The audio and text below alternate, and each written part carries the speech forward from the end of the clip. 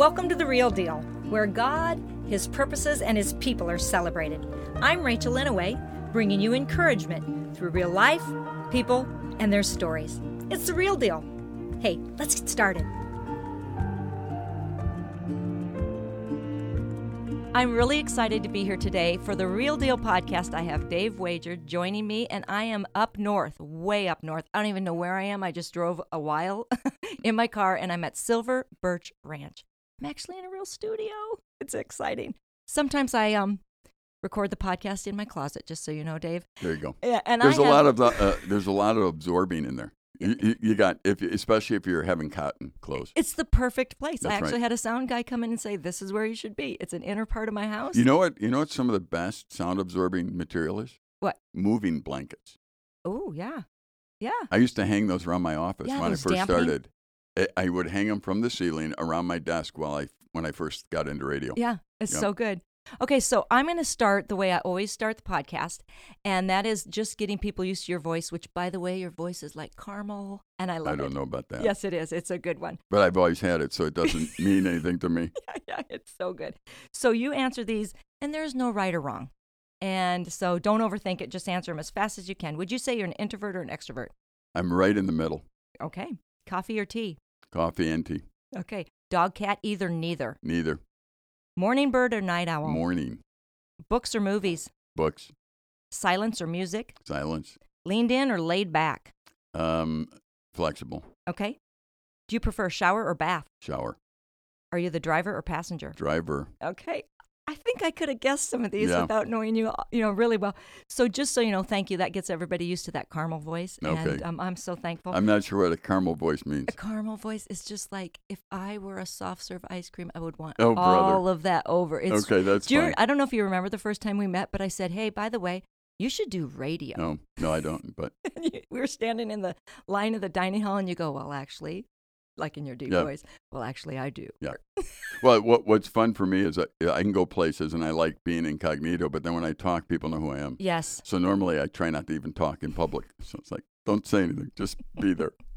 Okay, so this is called The Real Deal. Okay. And the reason it's called The Real Deal is my father always encouraged all of his girls, there's just 4 of us, I'm the baby, just to be the real deal. Don't try to pretend to be anybody else. Be who you are. God didn't make you on accident. He made you on purpose, Right. and be the real deal. And his name is R.D., Richard Dean, and so R.D., the real deal. And he was my first guest There you go. at 88 years old. So do you know somebody that was authentic? They were the real deal. Maybe they were rough around the edges. Maybe they were whatever, but they were in their own skin, super comfortable. Who was that in your life that was the real deal? Do you have an example of someone? You know what? I think that most of the people that were actually influential on me were. Yeah. You know, I played football and hockey in college. Yeah. Coaches are always a real deal. They take you and they grab your helmet and they say, you stink. And then you're looking at them going, I think you just hurt my feelings. I don't care. Yeah. Here's what you have to do differently. And I think those who, I learned more in sports. I went to Wheaton College, and Okay. they don't like hearing this, but I learned more on the football field than I ever did in the classroom. It's good. Because the real deal was there. I mean, when you messed up there, nobody said, oh, we still think you're precious. Yeah. What they said was, get over there and fix that. Yeah. And you can fix it, and here's how you do it. And so you always knew where you stood. Yep. Where in other situations you didn't. And I think, too, my dad was a pastor, and he was the real deal. And there's a lot of guys in my life that we grew up with that were just blatantly honest. We were great friends. Mm. And, your honesty doesn't mean you can't be friends with somebody. Exactly. So I think that most of my close friends, I had a single college roommate for 4 years, a guy that I grew up with in our church youth group and that kind of thing. Okay. We went to college, and we actually left in 81 and started the year on work together, my wife and his wife and himself and another guy I played football with. And I think all those guys are the real deal. Yeah. They all were. How did that influence you as you grew? Well, I think you have to have people around you that are realistic. I was actually in a wheelchair as a kid at the time. What? So I was operated on by the head of Shriners Cripple Hospital, which I know people get offended when you use the word cripple, but that was the name of the hospital. That's right. So for a while I was in and out of wheelchairs, and today I don't think it's a big deal. Whatever my defect was, I Yeah. don't think it's that big of a deal because Okay. of science and medical improvements. But back then I was somebody that wasn't really normal. I mean, I got cut from a no-cut baseball team. Wow. I was that bad. So there are things in my life where I look back and my dad loved me, my brother did, but I always thought, well, they're family, they have to. Oh. They just have to do that. So they're stuck with this defective package in some respects. So I think as life unfolds itself, now I look back on all those moments. Yeah. And they are fantastic moments where God was molding me into somebody who speaks to young people all the time. Mm-hmm. I mean, I can sit with a kid in a wheelchair, and they know immediately somehow I identify with them. Right. And I can also know what it's like to stand on a football field and have everybody cheer your name and be one of those guys. It just, God allowed me to go both ends of the spectrum. Yeah. And to have people around me through those years that were honest. You had to be honest if you were a handicapped person with what you can actually do and can't do. The world's full of dishonesty. That's right. Watch an interview from an athlete, and they say, you can do anything you put your mind to. And I said, no, you can't. That is one of the dumbest lines I ever heard in my life, because you can't. Yeah, certain limitations, no matter who. I will never be a ballet dancer. There are certain things in life that you're not made to do. That's true. I'm not going to be a gymnast. Us football players, we have huge legs. Right. We don't swing around bars easy. Right. If you look at gymnasts, they have little legs and huge arms. Right. So there are some things that you're not going to do no matter how dedicated you are. Right. So, I think you need people around you. Yeah. A quick story about a high school coach. I remember once I was going to my high school, and I was swimming because my legs were bad, so I didn't think I could do anything else. And I swam first few years, and I became very close to the swimming coach. And he was one of the honest guys in life. Yeah. So my junior year, I'm actually the same size I am today as I was my junior in high school, so I had a growth spurt and all that. And doctors said you could play football now, so I started to. But the football coach came to me and said, you know what, we want you to quit swimming and concentrate on football. And I went and told my swimming coach that, and he goes, hey, Dave, can I tell you something? Sure. You're not going to be a professional athlete at anything. Oh. So why don't you do as many sports as possible and enjoy them rather than trying to concentrate on being really great at one when you're not going to make it? And I looked at him and I said, thanks. And that's what I did. I played both sports. Yep. And actually quit football that year, and I wanted to play, but I thought, this coach, he's not honest like that coach. Okay. I went with the honest guy. Okay. And since then, I've played, football, hockey in college, and I've seen some professional athletes, and I know what he means. I'm not one of them. Okay. Yep. They're freaky different in a good way. They're really, really freaky different. Yep. I'm not freaky different. So he's right. Those athletes that get up and say you can do anything, no, you can't do anything. And not only that, but I love the fact that I can look back and see in my dad, my brother, these coaches, people in my life who I could trust would tell me the truth. Okay. So that I could adjust my life properly. Otherwise, you can't adjust your life because you're listening to all these lies around you. So good. So good. So the just even the few minutes that we've been talking, I think honesty is a premium in your life no matter what. Would you agree? It is. The thing you got to do is rein your thoughts in because people aren't used to that. True. So you got to figure out how you say it because they're not used to you being honest. And we live in a world where very few people are honest. True.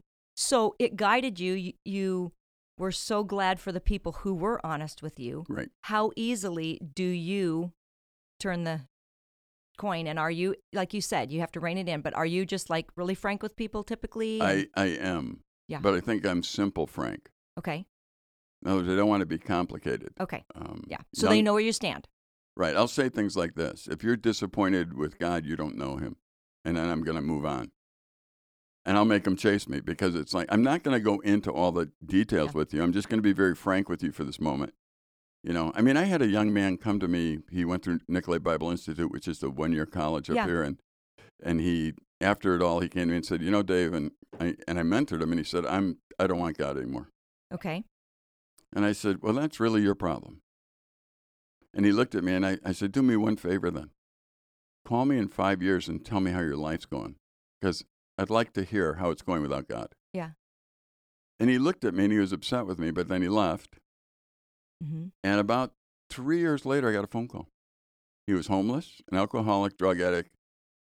And he said, my life's not going well. I told you I'd call you. Here's the call. Okay.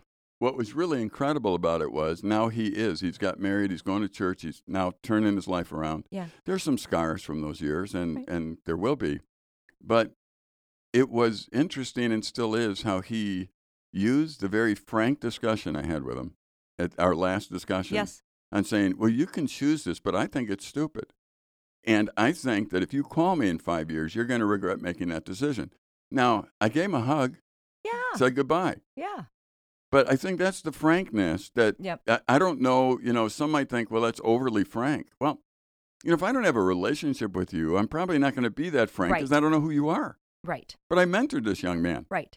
I don't know what else to say except for you just rejected everything I've said. Exactly. You know what I mean?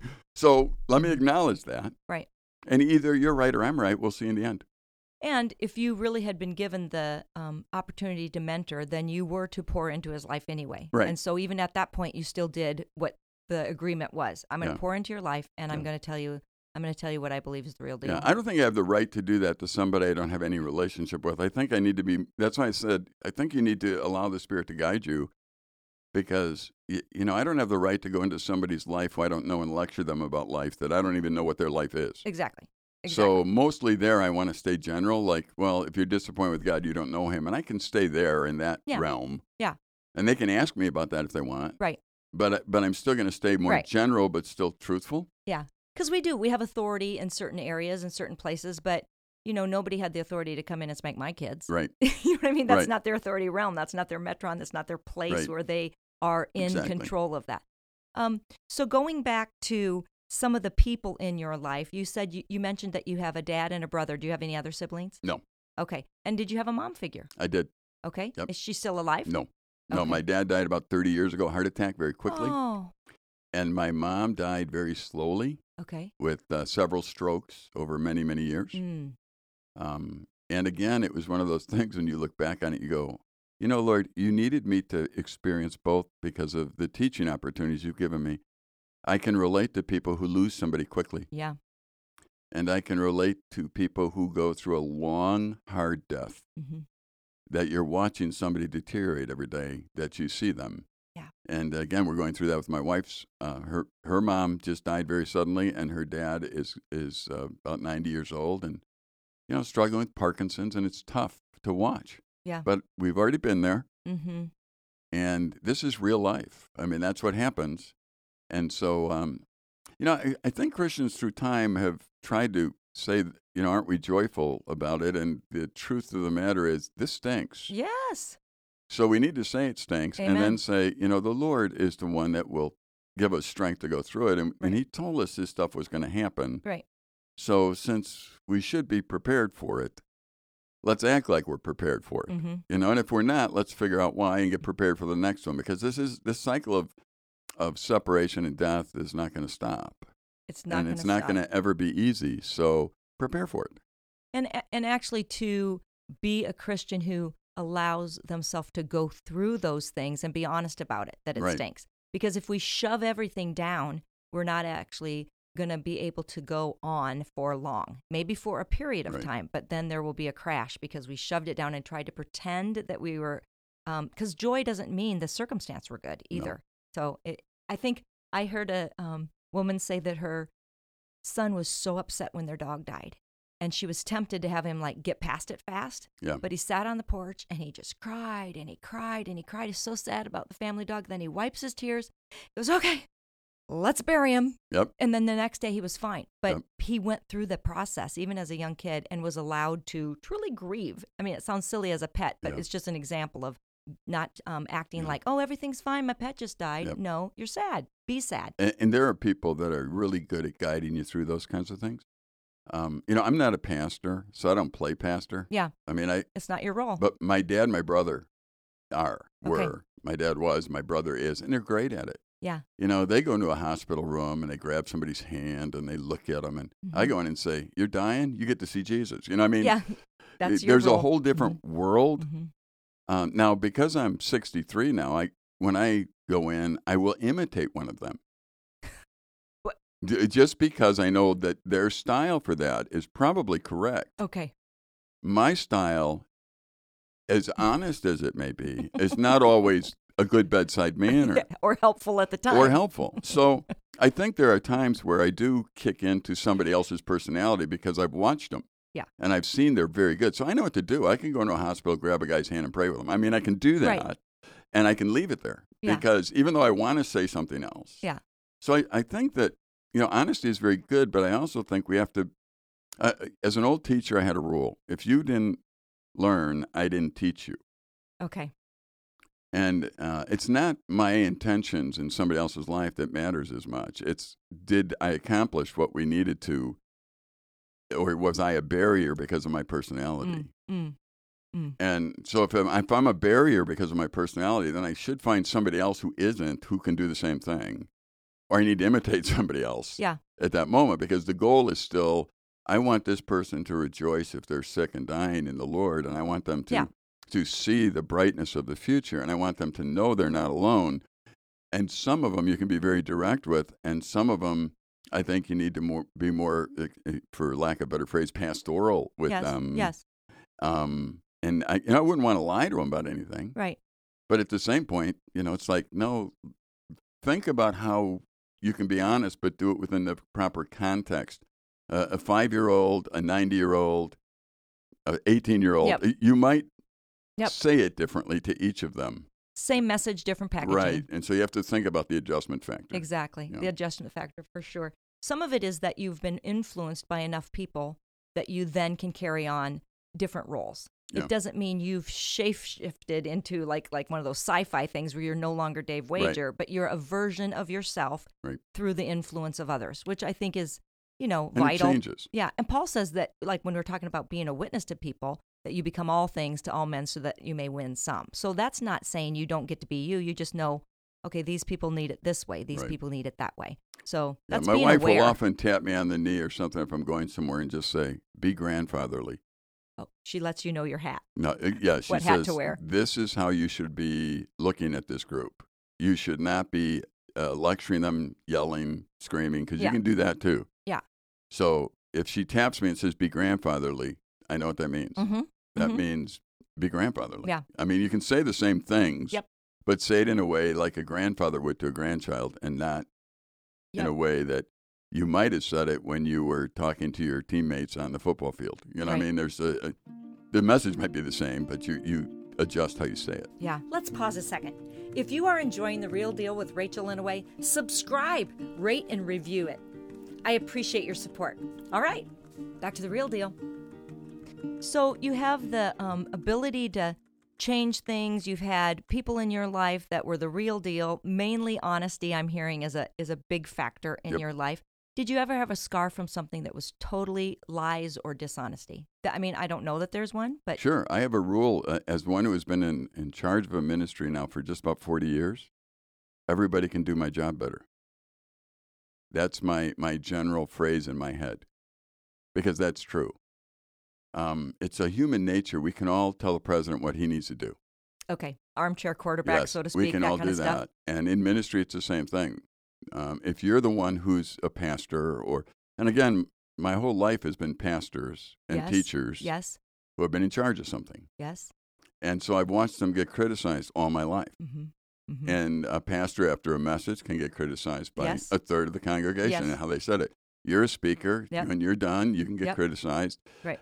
I frankly don't even, for myself and things, I don't even send out evaluations anymore. I don't do it. Yep.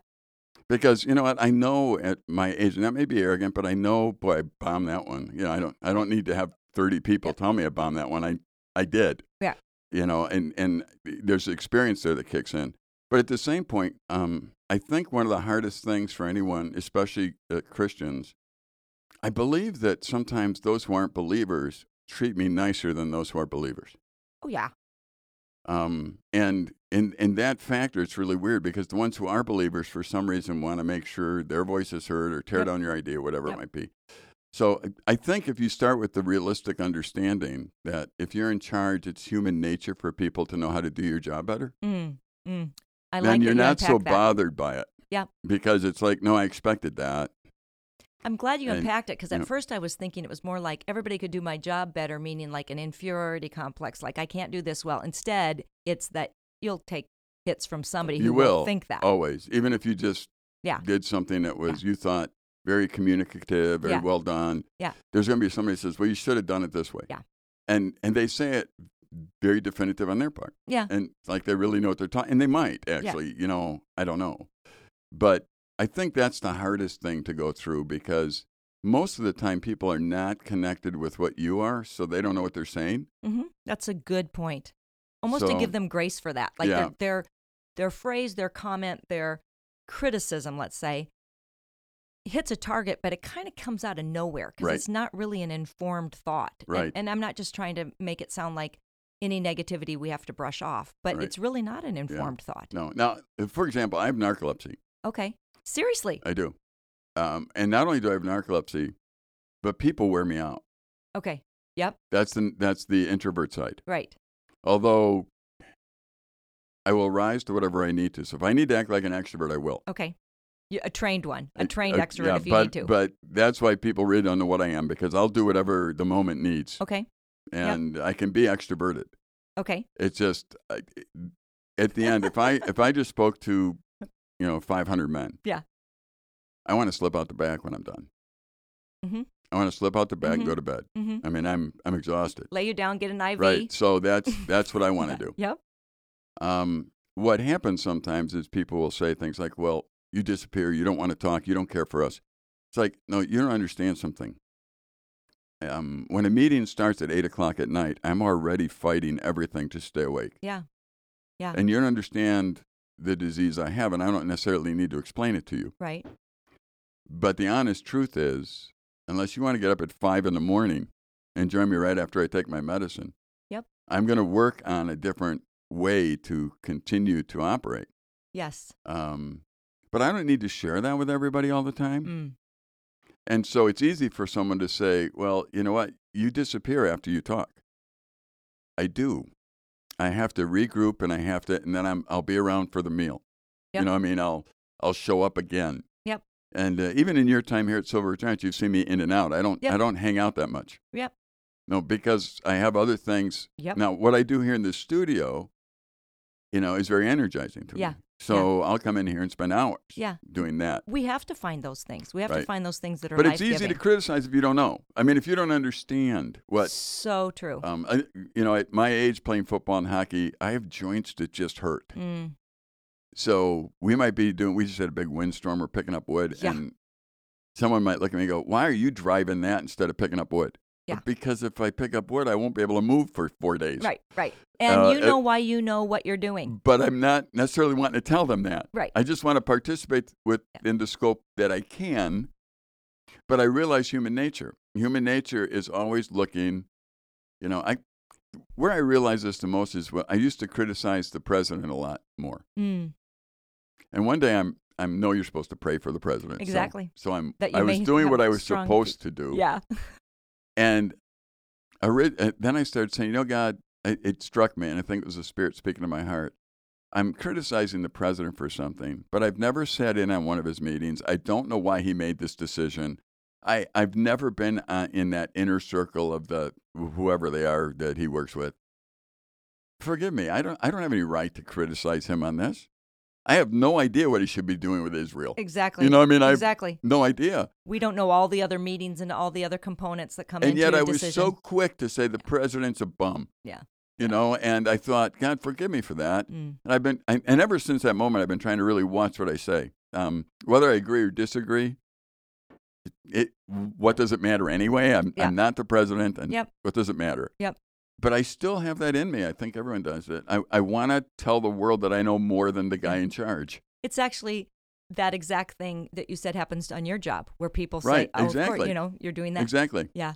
I heard a speaker once say that he was standing at a couples retreat, giving the talk, and there was a man like 4th row in that kept falling asleep. Made me think about it when you said narcolepsy.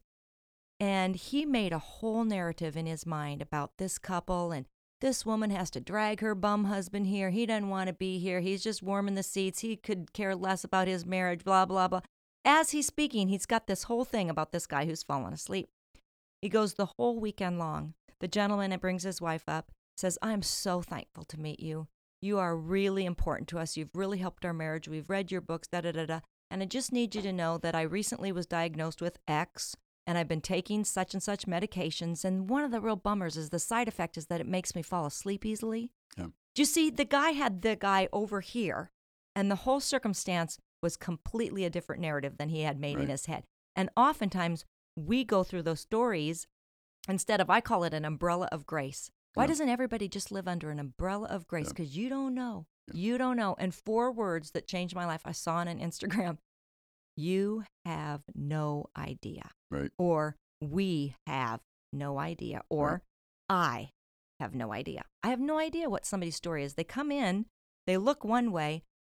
We have no idea what they just came in from or where they're going. And I think that's insightful that you would say, God forgive me.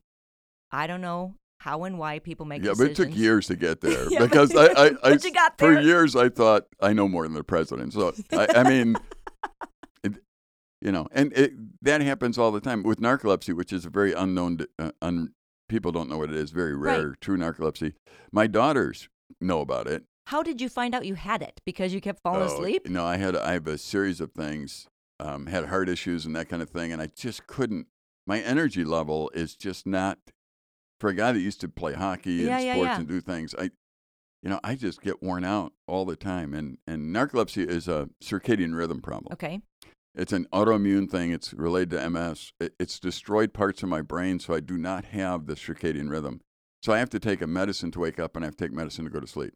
Okay. And so I don't have I'm always stuck in the middle of the night in my brain. Okay. For some reason. Okay. But my kids will tell you, if you're in the middle of a conversation, he closes his eyes, keep talking, he's listening. I listen very well with my eyes shut. Okay. And so and when you're done, I'll open my eyes and respond, which really freaks people out. Right. Because it looked like I just fell asleep. But I actually was listening to everything they said, and I will respond. So it's different, and that's what people don't understand. If that's what kind of an illustration, if I'm closing my eyes while you're speaking, I'm actually listening. Yeah. Yeah. And so I'm not missing what you're saying. I'm just missing looking at you at that particular moment. So there is a level of understanding, probably for everybody, that, and I'm sure there are people that just fall asleep because I'm boring. I mean that too. So that goes on as well. That's not true. Yeah. That's not true. Okay, I want to piggyback on something you said earlier. So you know that if you were to just pick up the logs all the time, you'd be spent instead of driving the machinery. Right. And so somebody needs to give you grace and just know that. Can you talk a bit about the storm? It was midsummer, right? Some July, and kind of give us a little bit of what happened here at Silver Birch Ranch or the area. It's not just here. No, it was about 15 miles wide, about 27 miles long. It was called a derecho. It's where 100-mile-an-hour winds hit us in straight lines. And it was about 20 minutes, and 2 straight line times the wind hit us and just devastated the area. That's a equivalent of a Category 2 hurricane is what it was. And only it was straight line instead of twisting, so all the trees go in the same direction when they fall. And we've had record water in the ground, so we've had record amount of trees that just came up from the roots because there's nothing holding them because the ground was so wet. Right. So we had that happen. We just got a group of junior high kids in at Silver Birch Ranch, and they came, and they were all brand new. We didn't even get the safety routine to them yet. Right. And Jason, our program guy, realized there was a problem. And I had just come back. I was actually with a group of men on a men's retreat, fly fishing. Okay. That in another spot, the refuge that we have. And then I came back, and when I came back, I noticed we were without power. So I told my wife, Linda, I was going to go over and see if camp was okay, and the kids were. And I went to the door, and a tree goes flying by me. Oh. And I thought, I'm not going anywhere. And then trees hit our house, put holes in the roof, and so I told Linda, get downstairs. And, of course, I stayed upstairs watching the storm, trying to get out of here. Yeah. And I couldn't. For 20 minutes, trees were flying. And I thought, we have about 400 with counselors and junior high kids that just got here. I thought, we need to go over to camp, and I'm going to find people dead because the amount of destruction was unbelievable. Yeah. It was unbelievable. And there's no pictures that can even display what it was. And we have about 60 buildings, and 36 of them were damaged. And it was absolutely a miracle that when I came over, nobody was hurt. Our crew got busy right away for the next 11 days, about 10-hour days, with big equipment and a huge logging firm here. Wow. We were able to open 11 days later. And the loggers estimated without them and their big equipment, we would have been 9 months before we could open again. And it was 11 days. And nobody got hurt, and nobody's got hurt in the cleanup yet.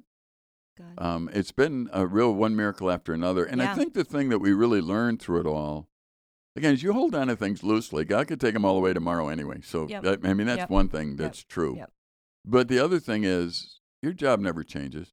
Whether you have a storm or you don't have a storm, your job is still to present who God is. And now our opportunity is to show the world who God is through the storm. That's right. Oh, no. And that instead preaches of more than just the natural storm, doesn't it? Yeah. And that's really the way it is. And in that, there are personal storms that happen. Because during this time period, my father-in-law's tremendously struggling with Parkinson's. Yeah. And a cousin of my wife's, who she's very close to, is struggling with lung cancer that's metastasized everywhere. And so you have these personal issues going on at the same time as you have the physical storm. Right. Yesterday, it was funny. Linda looked at me and she said, now our house, we're in our 60s, and our house is kind of our sanctuary. It's just, it's usually quiet, neat, that kind of thing. For 7 weeks, we've had nothing but a mess around our house. And if you go there now, there are stumps that have been dug up. There are stumps that have been ground. There's a guy trying to put our roof back together. Yeah. There's stuff laying all over. And she looked at me yesterday and said, 7 weeks. Yeah. I said, isn't that interesting? That the people who really enjoy order, private, for 7 weeks, you got people dying in your life. You got your house totally messed up. You got the woods totally messed up. Yep. And we're fine because that through it all, once again, God demonstrated really nothing's changed. The only thing that's changed is you got 36 broken buildings. Your own house and your garage are broken. Yep. And that's what's changed. Right. But really, the purpose of life hasn't changed. I'm just going to use this now to do another thing. That's right. And that's what he's doing. And one of the names of God, and I forget what because I'm not that smart, but is God's the provider. Yes, Jehovah Jireh. Yeah, so and that's the way he is. He's the provider. And so you wait and let him provide. That's his business. Yeah. He's provided so many people to help, too, Oh, right? it's unbelievable. Yeah. It's unbelievable. Our government says they help, and maybe one day they will. Okay. But you would still be waiting. waiting. But it's the body of Christ that really kicked in, not the government. We were able to open in 11 days because of the body of Christ. Yes. Not only that, there's so many benefits. We are operating in the summer. We probably have 100 volunteer high school, college kids. Yeah. Or minimally paid. Well, they weren't here to clean wood, but they did for 10 hours a day, 11 days in a row. Yes. And one of the really side benefits that we saw was they took ownership of the place. And you can't teach that. I mean, you can't say you got to take ownership of the place. But they did that 11 days. They became the new owners. A new generation took over because they saw the devastation and they didn't run. Yep. They stayed to work through it, and they saw us reopen. It's so good. And the energy when we reopened was amazing because, the kids were just energized by the fact that we had kids here again. Yep. And you thought, okay, you couldn't teach that. I couldn't teach that without the storm. Right. So there are many benefits to the storm. Yep. There are a few downsides too, but there are many benefits to it. How about staff? Were there some benefits to staff? Sometimes something comes and it devastates everybody and they scatter. Yeah. Or they become more unified. Yeah. Our staff, we've been so fortunate that a majority of our staff has been here over 25 years. Wow. This is, for several of us, our third tornado kind of thing that we've gone through. Okay. The morning after, when we gathered for our first meeting, I asked all the young people to watch the old guys and old ladies work. Yep. I said, they will show you how to go through the storm. They'll show you.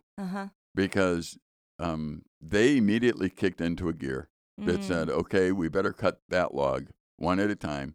We better make these calls. We better do this. And we kind of accidentally put out a YouTube thing. And before you know it, there were people coming from all over to help. Oh, nice. And it wasn't like we were deliberately planning a whole bunch of that. Yeah. But then eventually YouTube updates and that kind of thing. And Yes. it's very interesting now. And if anyone's listening, they just go to Silver Birch Ranch. I don't even know how to do it, but the YouTube channel for Yes. Silver Birch Ranch. Okay. And they can see the sequence of how God worked. Yeah. And because we kept putting it out then what was going on at that particular time. So good, because Yeah. sometimes people only hear the initial story. Yeah. And they don't hear the during and the middle and the for sure the after. Yeah. And so that's going to be really good for people to follow, because that shows the God part rather than just the devastation Plus, there's part. fun. I'm out there now driving a bulldozer, and any male wants to drive a bulldozer. At one point in his life, they want to go push things around, and I'm out there on our ski trails. Just a friend of ours has a bulldozer he's lending to us, and I'm out there just pushing dirt. And thinking, "Whoa, this is fun." Yeah, like Tim the Tool Man. Yeah, I am. You just go, And I'm thinking, not bad. So there are some benefits to the whole thing. It's so good. Not that I planned on ever being a bulldoze driver. Right. But now my wife knows I've coined a new phrase. Okay. I'm dozing. I'm going to doze. I'm dozing. And for a narcoleptic guy, that could have several meanings. I was just going to say. Yeah, I'm going to go doze for a couple hours. But you don't want to doze while you're dozing. No, you know what? That would not be good if you fell asleep while you're. I don't know what other people who have narcolepsy are like, but that's It's not yours? No, that you know when you're tired enough and you just stop and take a moment. So Okay. I don't know that. Of course, I'm Swedish. Yeah. So we have to So talk I about this too. flatline my emotions. So So not good. So that's good for narcolepsy, by the way, because the You don't get the as worn higher out. and lower is what causes it to kick in. So it could be a whole defense mechanism that you flatline. Not that you wouldn't. I mean, I played hockey and football. Those are not calm sports. No. So, but I have learned, and I think I am rather calm at this stage in life, and I think a lot of it might be the adjustment to a disease that you didn't even know you had till you were 50. Yeah. So. I mean, like sometimes people have a dietary thing or whatever, and they say, well, I just don't eat it. Well, don't you crave it? Yeah, but if I do, I feel this way, so I've learned, and now you've learned to sort of flatline. Yeah. I'm not and sure. And I just blame it on Swedish. I heard you say that the other day to the audience. Well, I'm mostly Scandinavian. Yeah. I took that little genetic test, and I'm mostly, Swedish and Danish and Norwegian, and then I do have some Irish in me. So that comes out once in a while. Just a little bit of Irish. Yeah. No Italian, though. No Which Italian. really, Italian you don't and Greek, talk with I your could really hands. go nuts if I was Italian or Greek, but I'm not. So I know, politically incorrect. Write her, tell her it's politically incorrect. No, it's all fine. So you have been across the table from me this whole time, and you are not Italian because you've not used your hands. No, but I do speak with my hands when I speak. Do you really? Yeah. Okay. Yeah, but when I am in the studio, I tend to fold my hands. Yeah. Okay, tell me That's a grandfatherly thing. That's a grandfather. Tell me a little bit about this studio, because I walked in and you explained it to me, and it's got a background and it's got some really interesting elements. It's neat how God provides. Well, I'm always looking for ways to, one of the goals I have at my age now, I've been in ministry and been in a ministry family. So I've seen a lot, I've experienced a lot. So the goal now is, at this stage in life, is to give away everything that I've learned. There you go. So you got to give it away. So I'm always looking for ways to give it away. And one way to give it away, obviously, is, you can write. I have a thought for the day that I send out to anyone who wants it. It's one of those things. Yeah, and you do a 3-minute thing from here, I too. do a 3-minute thing from here. What's it called? It's called Thinking Aloud. Okay. And then there's, I do a nighttime one where it's a half-hour broadcast that basically, I just want people to think as they're going to sleep and unscramble their mind. Here's what happened. Here's how that one came. When I was in high school, I was growing up in Chicago, and there was a station that no cool kid listened to. It was from Moody Bible Institute, and nobody would listen to that if you were in high school, because only old square people listen to that. Okay, yeah, the Moody station. The Moody station. You wouldn't want to listen to it. But, the alternative was you go to sleep listening to the Beatles or the Rolling Stones or something like that. So it's like, if I went to bed, what happened is I was anxious and crabby and self-centered. And then one day I'm flipping through the channel, and I heard this voice that said, "Good evening." And I said, "Who are you?" And it was Moody. And it was, his name was Chuck Wagner. Okay. Everyone thinks it was Bill Pierce or somebody else. It wasn't. It was before all those guys. Okay. And his name was Chuck Wagner, and he did this, I think it was called Night Sounds. I know Not Night Sounds, Night. I know the name Night Sounds. No, that's Bill Pierce, I think. But anyway, it was this guy in Night something. And he always played Claire de Lune when it started. Okay. So he played Claire de Lune, and then he just talked for like a half hour. Mm.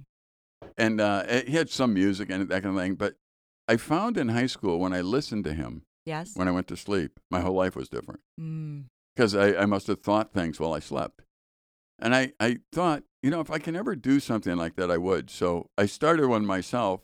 Starts with Claire de Lune. Does it? So I just stole everything from the guy. Okay, got it. Yeah, I Format. didn't know. He's probably dead a long time That's ago. right. I steal everything, so I don't have any original anything. That's not true. So, it's called influence. Yeah. But I play Claire de Lune, and I just start by saying, good evening. Mm. And I talk for a half hour. It's one of my favorite things to do because very calmly, in a grandfatherly way, I talk about every issue, whether it be homosexuality or marriage, or I just talk about it. Nobody can argue. I'm just talking calmly. And I'm saying, here's the way it is. Here's what it says. And then at the end, I say, good night. And I'm done. And Claire de Lune fades out. Okay. And so that's one of the things that I just love doing is nighttime. And then the last one is younger, older. There's some younger guys here that I meet with. And I think that it's another half-hour podcast. And some of these are also on various radio stations. Yep. But I just think that we don't sit around across the table from younger, older people. Don't do it enough. So good. So we just do that. I take one of the younger guys in here and start talking with them. And we do that 28 minutes, really, because it has to be a half-hour radio. Right. So right. That's how that works. So, but I was messing with all this stuff. I did a 10-minute one for years for another channel with missionary Don Shire, and I think we did that for 25 years, actually, wow. where we just did it. We call it Conversations. Yeah. And so I was in this makeshift studio, and really that's why I told you before you can use moving blankets because they right. work well. Yep. And I was using every bit of equipment that camp was throwing out. Yes. So yes. if they had a mixer board that had 2 channels bad but had 2 that were still good, I took that. Yep. Took the old mics, took yep. the old salvage yard kind of things. things. This studio was unbelievably redneck. Okay. Is what it was. Yeah. And so one day a guy walked in that hears me on the radio, and he was just saying hi, and he was a builder, and he was looking around, and he said, "Can I help you with something?" I said, "Yeah, this table keeps falling apart. If you want to make me a table, okay, I'd love a table that doesn't fall apart." Yes. And he looked, I'm going to just make you a studio. So he actually paid for this studio to be here. And then when I told him we wanted to do some video as well, he added on a video part. Yes. And so that's the story of how this came to be. It was Yeah. really God deciding, all right, why don't I give you something that is actually enjoyable to work in? Yes. And so now this is an enjoyable place to work in. I can come in here. I don't waste a whole lot of time because everything's always set up. So good. And now I'm done with that part if I can be done with it. So now I have a hard time doing what you do where I do it Yes. everywhere. Yes. Because it's like, no, it's too hard to get set up now. So now I can just come in here and... Yeah. Well, you have it. Yeah, and I even leave a computer in here on. Okay. And where I'm going, so I just come in and hit the button and Yeah. we're back into it. Well, when I asked if you would be willing to do it, I was picturing myself setting up something in one of the cabins or Yeah. find your office or whatever, hopefully not have it be, a cavernous airy, building yeah. or too area. And you said, no, how about if you just come over to the studio? So I'm sitting in the studio that has beautiful lighting and it has soundproofing things everywhere. There's a little glass window on one side because the video section is on the other side. But it is ideal for this setting. Yeah, you notice that window's on an angle. It is. Yeah, that's because that's what you need to keep sound bouncing. You don't want it to bounce flat. So good. Yeah, that's just weird because I came in and said that window's on an angle. Yes, that's what you want. Okay, Yeah. good. Okay, good. They built That's it and fine. they knew what they were doing. They did. So good. Yep. And that's, again, the body of Christ. It People is. know you have a need and or very a much so. desire. And it's God. Yep. Because he gives us what we desire. Way beyond even. I mean, Yep. way beyond. At times you look at life and you go, my dad always taught us that God would provide what you needed. Yeah. So if you have a need, you can count on it. Yeah. Yep. But be careful not to make your wants a need. True. Because some people say, God didn't answer, I have this need. And it's like, that's not even a need. Yeah. That was your want. That was your want. And so I never know really how to play that one. Because if I'm praying, I go, God, I could really use a studio. And it's like, yeah, but I have one here. Right. So but he's a good dad. Yeah. And he provides things. I mean, my Absolutely. kids, I remember when they were really young, one of my sons wanted to know if we could make dirt, which is pudding and Oreos, Right, and you put these right. gummy worms in them, and you serve it with, little shovels or whatever. Right. I had already all the groceries in the cart. I was ready to check out. he wasn't whiny. He was just like, could we make dirt? Yep. And I knew what he meant, the edible dirt. Right. You know, I'm like, why not? And it says in Scripture, if you who are evil know how to give good gifts to your kids, or then how much more would your Heavenly Father? And I don't have any trouble with the fact that God's a lavish, good God who gives us beyond what we could ask. That's our prayer life. And imagine that's our dream life. He's good at it. And it delights him. Just like it delights me to be kind and give good things to my kids. It does. But I think you, even as a mom, would, if a child came and they were entitled and belligerent about something, it would change how you do that. Yeah. It's not that you wouldn't want to help and right. it would just change. Right. And I think the balance for us to come to God and be able to say, I know you're God, I'm Dave. I know that. Yes. And, I know you could provide this, and you would, but help me be satisfied with what you've given me. Right. Contentment is huge. And then I think either God, for your own sake, leaves you have what you have, so that he says, are you really content? Or he gives you something else. And I think it starts with contentment no matter what situation you're in. And then, he gives you things at times that are way beyond. This studio is way beyond anything that I would design myself and do myself. So. Yeah. And sometimes he just wants to give us really good things. Right. Because it reflects how good he is. Right. And when you're ready to give him the glory and the thanks for it, right. That's a good deal. Right. Okay, I want to go to how long you've been here personally, and something about how long you've been married, because I think marriage is something God's all for. Yeah. I came here because I had to when I was a kid, because my dad started it. Oh, okay. I didn't know that. See, I was going to ask you. So in 1967, in November, he walked the grounds. He was a pastor in the Chicago area, in the inner city. Oh, okay. And actually was a kid. His dad was an alcoholic, so my grandpa was a pretty vicious alcoholic. My dad came to Christ as a young man from some old lady that told him to go to Sunday school, and he did. And but then he got involved with the guys who started Awana at the Northside Gospel Center, and he was actually the first employee for Awana, and he wrote all their books and started the Olympics for them and did all that kind of stuff. And then he left Awana and went to be a youth pastor at Midwest Bible Church, and started a school there and started a camp, Phantom Ranch, in the southern part of the state. And so if you go to Phantom Ranch, all the buildings are the same names as ours. Oh, yeah. The motto's the same. Yeah. Yeah. He even wanted to take the logo, but they wouldn't let him when he left. So they're dear friends of ours at Phantom Ranch. Yeah. Well, my dad was the youth pastor who was at Midwest Bible Church in Chicago, and he's the one that started the school there, Midwest Christian Academy, and the camp. He was their director, the first director. Okay. And then he left there and went to a church in Lawndale area, which is even more inner city in Chicago. And that's where this camp came out of, because he always felt he needed a camp to work with the city kids for evangelism and for leadership development. So they'd all get on a bus? They back then they did. We took church buses that broke down most of the time. And, took them up here. And I was 11 years old that year.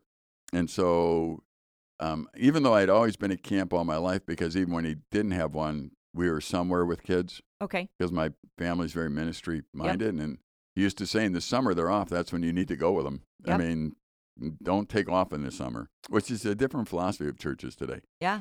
But back then it was, no, that's when we got to kick it in, because they've got all summer to do something. Mm-hmm. So I was always at a camp, and 11 years old, we started up here.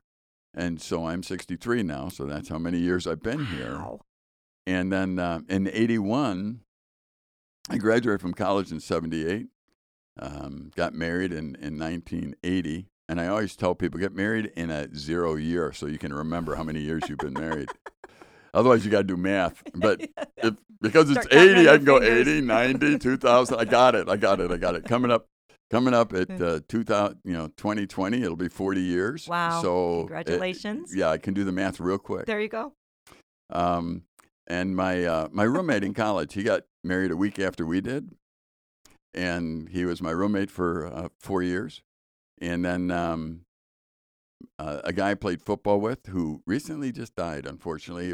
He became a missionary eventually in Africa, was a translator, and had a heart attack less than a year ago now while he was in Africa.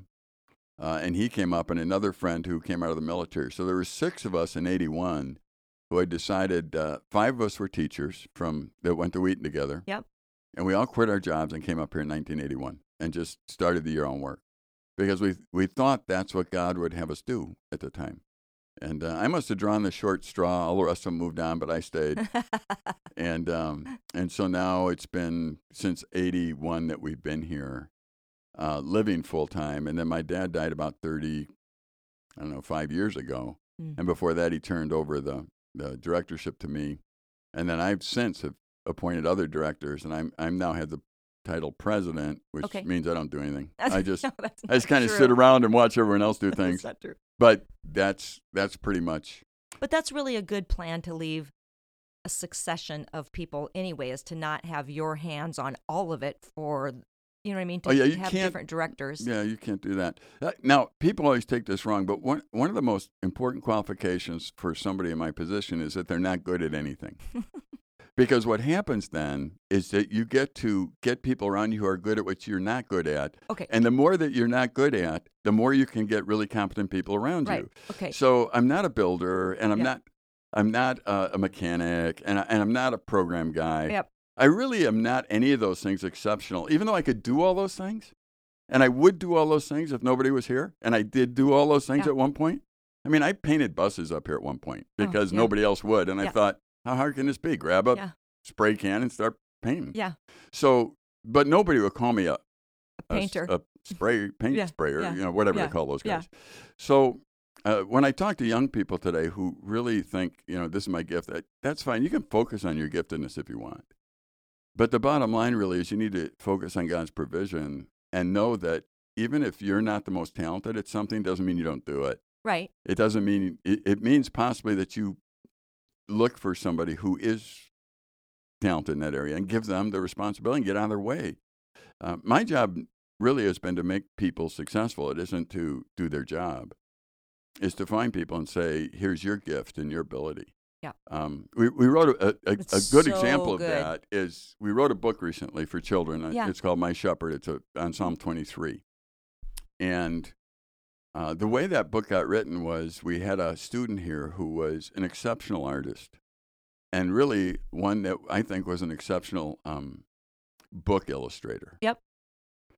And so I was talking to her one day, and I said, she had done one before, and it didn't work out. And I was talking to her about it, and she said, well, I'd love to do that. I said, well, why don't you? Yeah. Well, I don't know how to. I said, I'll write the book. You do the illustrations. How about that? Yeah. So I got together with Linda, and we wrote a kid's book that was really kind of a kid's book, but it's really meant for like a grandparent to read to a kid. Yes. Got it. And she did these watercolors for Psalm 23 that are just absolutely incredible. And it was published a little less than a year ago now. Nice. And it's got the whole gospel in it, but it presents God as a shepherd and a loving shepherd because so many kids get the wrong idea when you call him a father at this point. We'll get to the father part, but let's start through the shepherd part and let them see that. Yep. And so we take Psalm 23.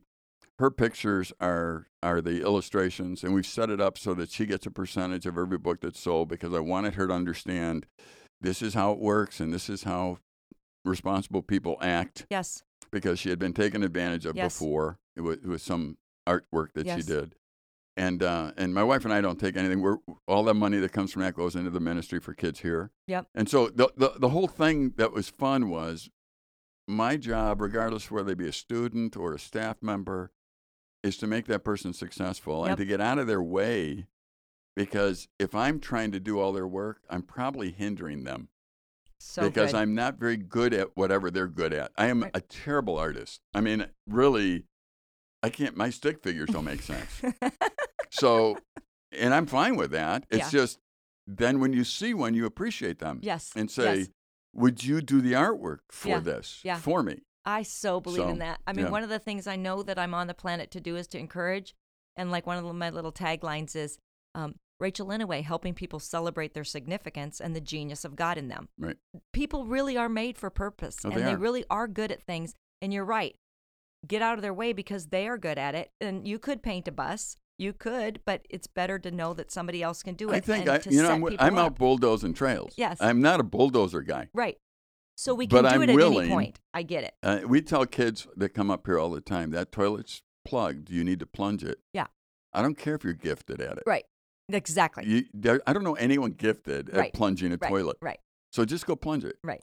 And I think we could probably get off balance with either of those. Like, I don't need to do any of that because I'm not gifted in it. Okay, hang on. There's a need. Go fulfill it. There's or a lot to do that. you're not gifted in anything, which isn't true because I believe God makes, what is it? The swimmer has hands, swimmer's hands. And like you were talking about in the Sports Illustration at the beginning, you could not be a gymnast. You weren't wired for it. God does wire us for things. Oh, absolutely. So we're freed up when we find those things. Some people say, Rachel, why don't you do this and why don't you do that? And I said, because somebody else is going to be so excited to do that part for me. Right. Like I used to call the librarian when I homeschooled my kids, and I'd say, I'm going to do a unit on X. Right. And they would light up like, oh, I get to go find books about the Pilgrims. And, and I would be there all day trying to figure out the Dewey Decimal System and get on the computer. And this lady lit up to do it. So you light up when you help other people be successful even. I think that there are certain people who are really more gifted at helping others succeed, and they're not overly gifted in anything in particular then, because you need that. And really, if I pick up a hammer around here and our maintenance guy sees it, he takes it away from me. It's not that I can't use a hammer. Yes.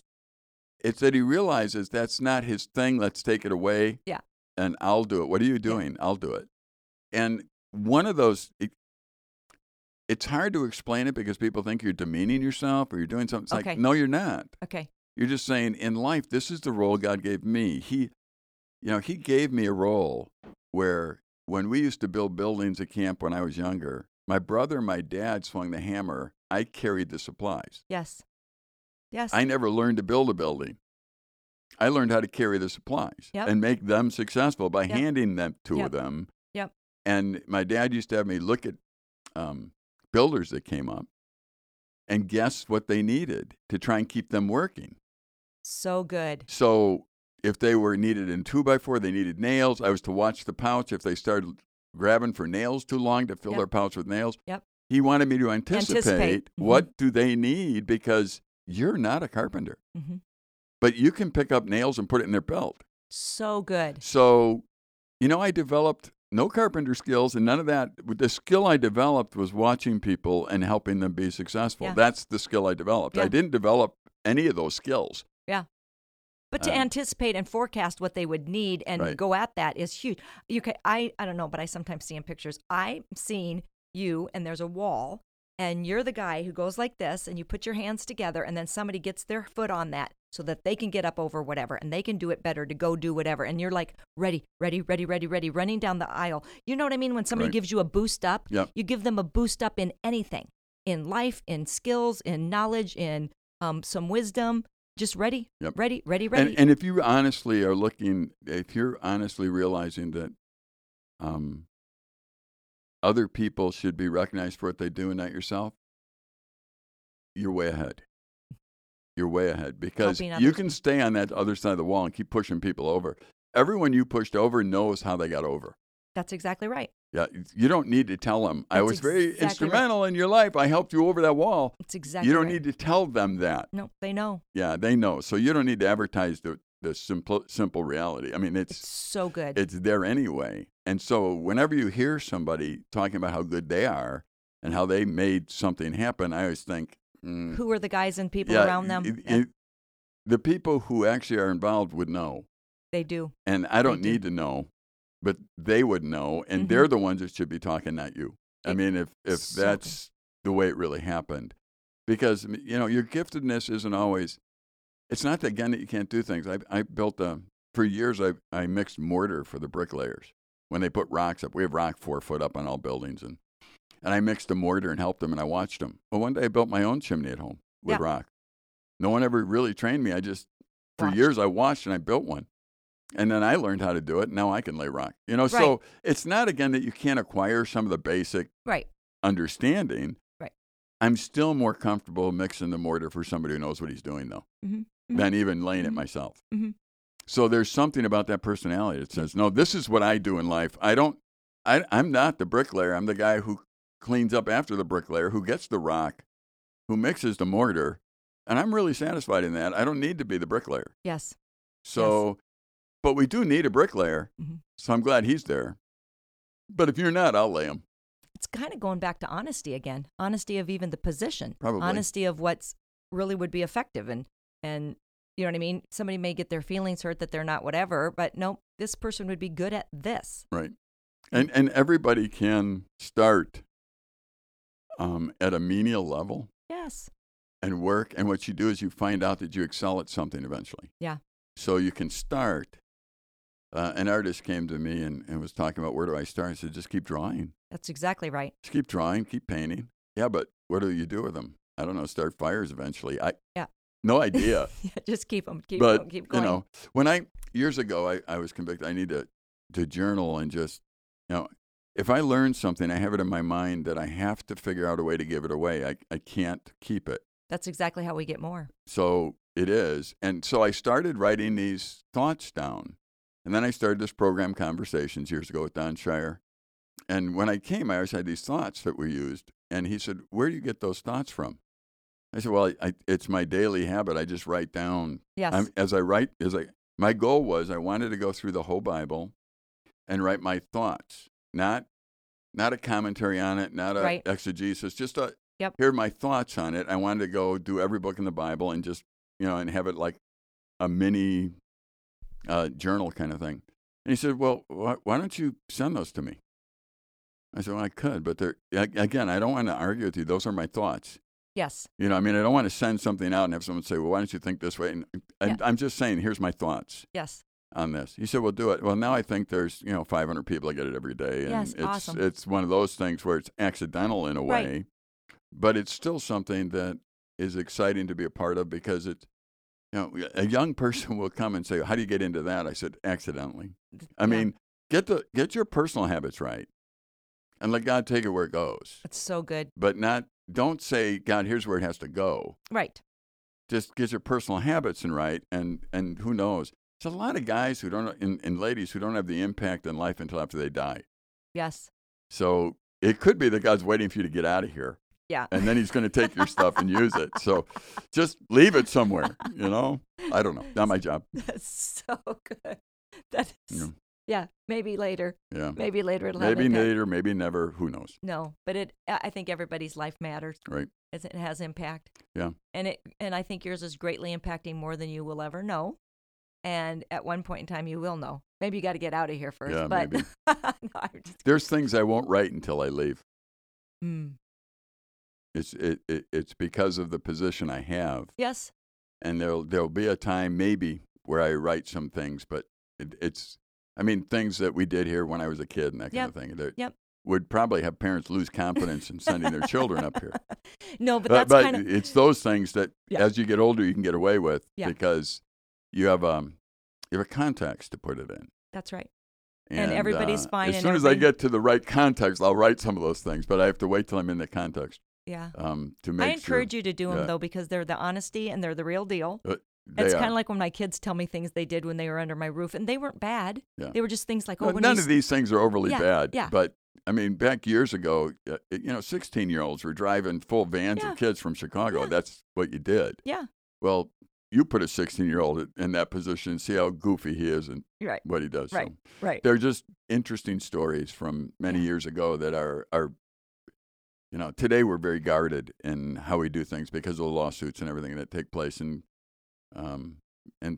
maybe rightfully so. I don't know. But some of it strips the fun of it in some ways. I enjoyed interviewing my dad at 88 because he says things that may tip people over. Yeah. But so many people find it refreshing. Does that make sense? Yeah. Because his context is, this isn't a bad thing to say or talk about or do, and I'm who I am, and it's very refreshing, actually. Yeah. Well, there are some activities. Even now, I tell kids, you can't do this, but we used to ride birches. What's that mean? Well, the birch trees are very flexible, and you can find the one that is the right diameter and climb it. Okay. And eventually it'll bend you down, and you can get right off on the ground. Oh my word! It'll bend. It'll bend down, and you can just hold it with your arms up, and it'll take you right to the ground if you climb high enough. Wow! You pick the wrong one, it snaps. Oh yeah. And you get hurt. So so I today people look at me and say that and go, "Oh, you could be in a lawsuit." I'm not telling anyone to do it. Right. But I used to enjoy it. Right. Right. I used to enjoy climbing birch trees, and yes, a few of them snapped, and yes, you got hurt, and you learn. But But I tell kids all the time, their world right now is so full of pretend with Hollywood and stuff. When we grew up here, we were here for 10 weeks in the summer, no radio, no television. And every minute of the day, we were doing something. Oh, yes. And that creates a lot of real life stories. It sure does. And now the kids, when I talk to them, they have to come up with illustrations from movies or something because they don't have any real life. They're actually living vicariously through the pretend of Hollywood. And it's like, I feel sorry for you. You don't have a life. You have their life. Yeah. And you're trying to learn through their life. Live your own. Mm-hmm. You should really go out and do something on your own and have some experiences of interacting with people and doing things and failing and laughing and it's all all that kind of part stuff. of it. It's all such a good part of it. Well, I think you have a book of stories coming up. One day. That's a whole nother book. And you have another book that was over at the... I have actually 5 other books, but they're written for small. Okay. They're really more of a trying to retrain your thinking. They were written as I mentor young men. Okay. It doesn't have to be men, but one of them is Beyond Deception. Okay. So I take 21 thoughts through the book of Jude and 2 Peter. Okay. And just say, here's what Jude or 2 Peter says. Here's my thought. And then I leave a couple blank pages for people to put their thoughts. Got it.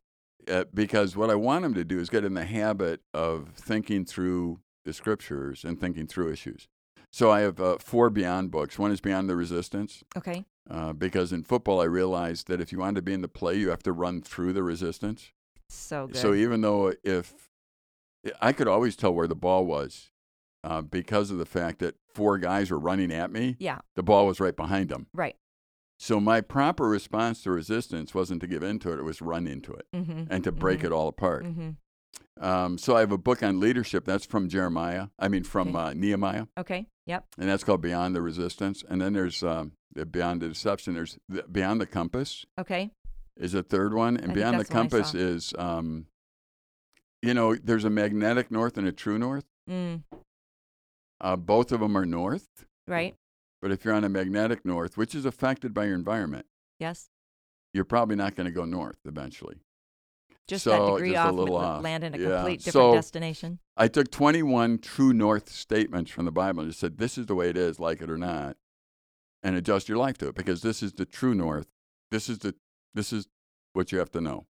So instead of having a magnetic north, I just took 21. I want people to do that. It's beyond the resistance, beyond the deception. And then one is beyond the expectation. And beyond the expectation is, I call it a misery gap. Let's say a young lady says, I'm going to get married to this guy. He's never going to snore. He's never going to, we're going to live in a nice house in the suburbs, a 2-car garage, a dog. They get married. The guy snores like crazy. They're living above their parents. They won't let them have a pet. Yeah, that's the misery index, I call it. Okay. Your expectations don't meet reality. And how you close that index is important because there's a reality there that you should have had, but none of us have at some point in our life. And so you need a way to close the misery index without destroying life. And so I did 21 thoughts on expectations that need to be in line. And then a book that's a little different I wrote is Ideas Have Consequences. Mm-hmm. And they're all really short books because people don't read long ones. So these are all like manuals almost. It's so true. And beyond, Ideas Have Consequences is simple. If you beat your head on a rock, you get a headache. That's right. So don't pray and ask God to stop the headache at that point. The idea of beating your head on a rock is why you have a headache. It isn't God's way of punishing you at this point. Yeah. So for young people especially to look at, my ideas are going to have consequences. So I need to live within the context of the consequences. Or the ideas actually are going to fuel them, so I need to change my idea if I don't like the consequence. This is the biggest part. So I wrote that, again, most of it's precipitated by working with Nicolait Bible Institute students, and I want them to understand something. Mm-hmm. And so I do it so that they can understand it. Yeah. So it's that, and now the My Shepherd book. And I'm thinking of doing another one with sheep. I'm not sure yet. Yeah. Because Linda and I enjoyed that and trying to keep building on the analogy. Yes, so good. Because you did the 4 kind of one title. You could do something with shepherd and keep going on that. Yeah. So it's a series that people would appreciate. Yeah, and that'll be more for kids. I love teaching 8-year-olds. Yeah? I always think... Why did you say specifically 8-year-old? I think that's the target age for me where I say, I think everything in the Bible an 8-year-old can understand, Mm. but I think it's profound enough to talk about till you're 88. I think it's You know, true. so the goal I have is to make it simple enough, God's love simple enough to understand for an 8-year-old, but be able to pontificate on it Yes. for the rest of my life. Yes. So my wife and I still run a youth club in our church, and I've been in a youth club since 1970, so it's been a lot of years. And 8-year-old is the youngest age in there, so I still teach them 8-year-olds on a regular basis because no matter how many college or radio or whatever, if I can't communicate with an 8-year-old, I'm missing it. Well, Jesus I said to need to come do as a that. child anyway, Yeah. so we can make things complicated that aren't. Yeah. That doesn't mean they're not profound. They're Right. just not complicated. So everything I've said today to you is an 8-year-old should be able to grab sure because hope that's so, my brain. 'cause I've My been brain able- works on an 8-year-old level. So You know, I've had people say, Rachel, you know, you're not super profound, but you're very practical. yeah, I'd like that. that's right. I think we should actually have everybody be able to wade into something, but it can be very, very deep at some point. Right. So I'm really grateful for Yeah. even this time with you, Dave. Yeah. I think it's been. I hope you've enjoyed it. Yeah, very I good. think it's been very fun, and I hope if there's something else that you want to touch on or something that you want to share, because it's part of who you are.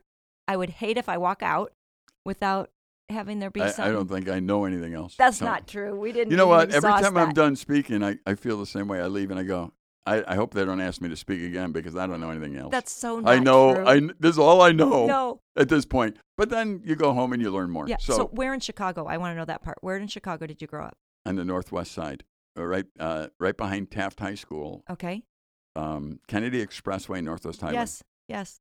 Okay. So right there, there's a 2-block street behind Taft High School. My Okay. house was the size of a postage stamp. Yeah.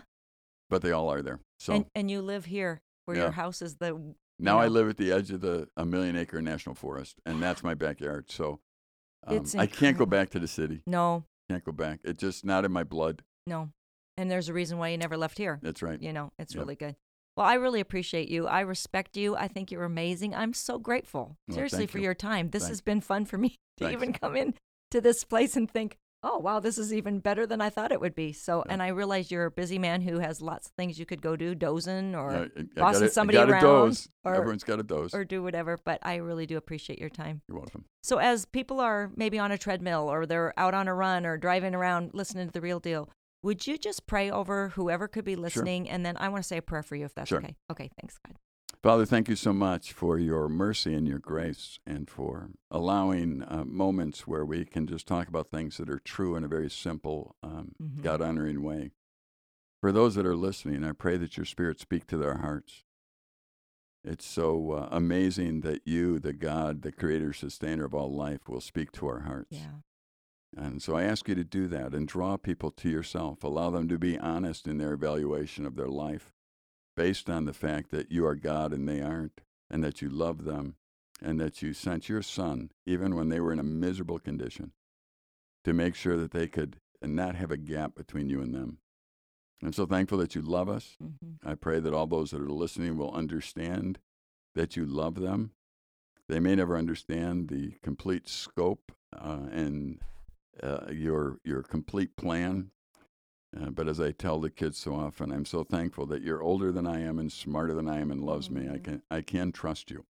And I pray that everybody that's listening will understand that you are older than them, that you are smarter than them, that you do love them, and that you are worthy of their trust. We're thankful for the opportunity to do this podcast and look forward to seeing how you'll use it in the years Yeah. to come. In Jesus' name I pray. Amen. God, I'm so grateful that you love me. Thank you for being an initiator. I know that we love because you love us first. I thank you for Dave Wager.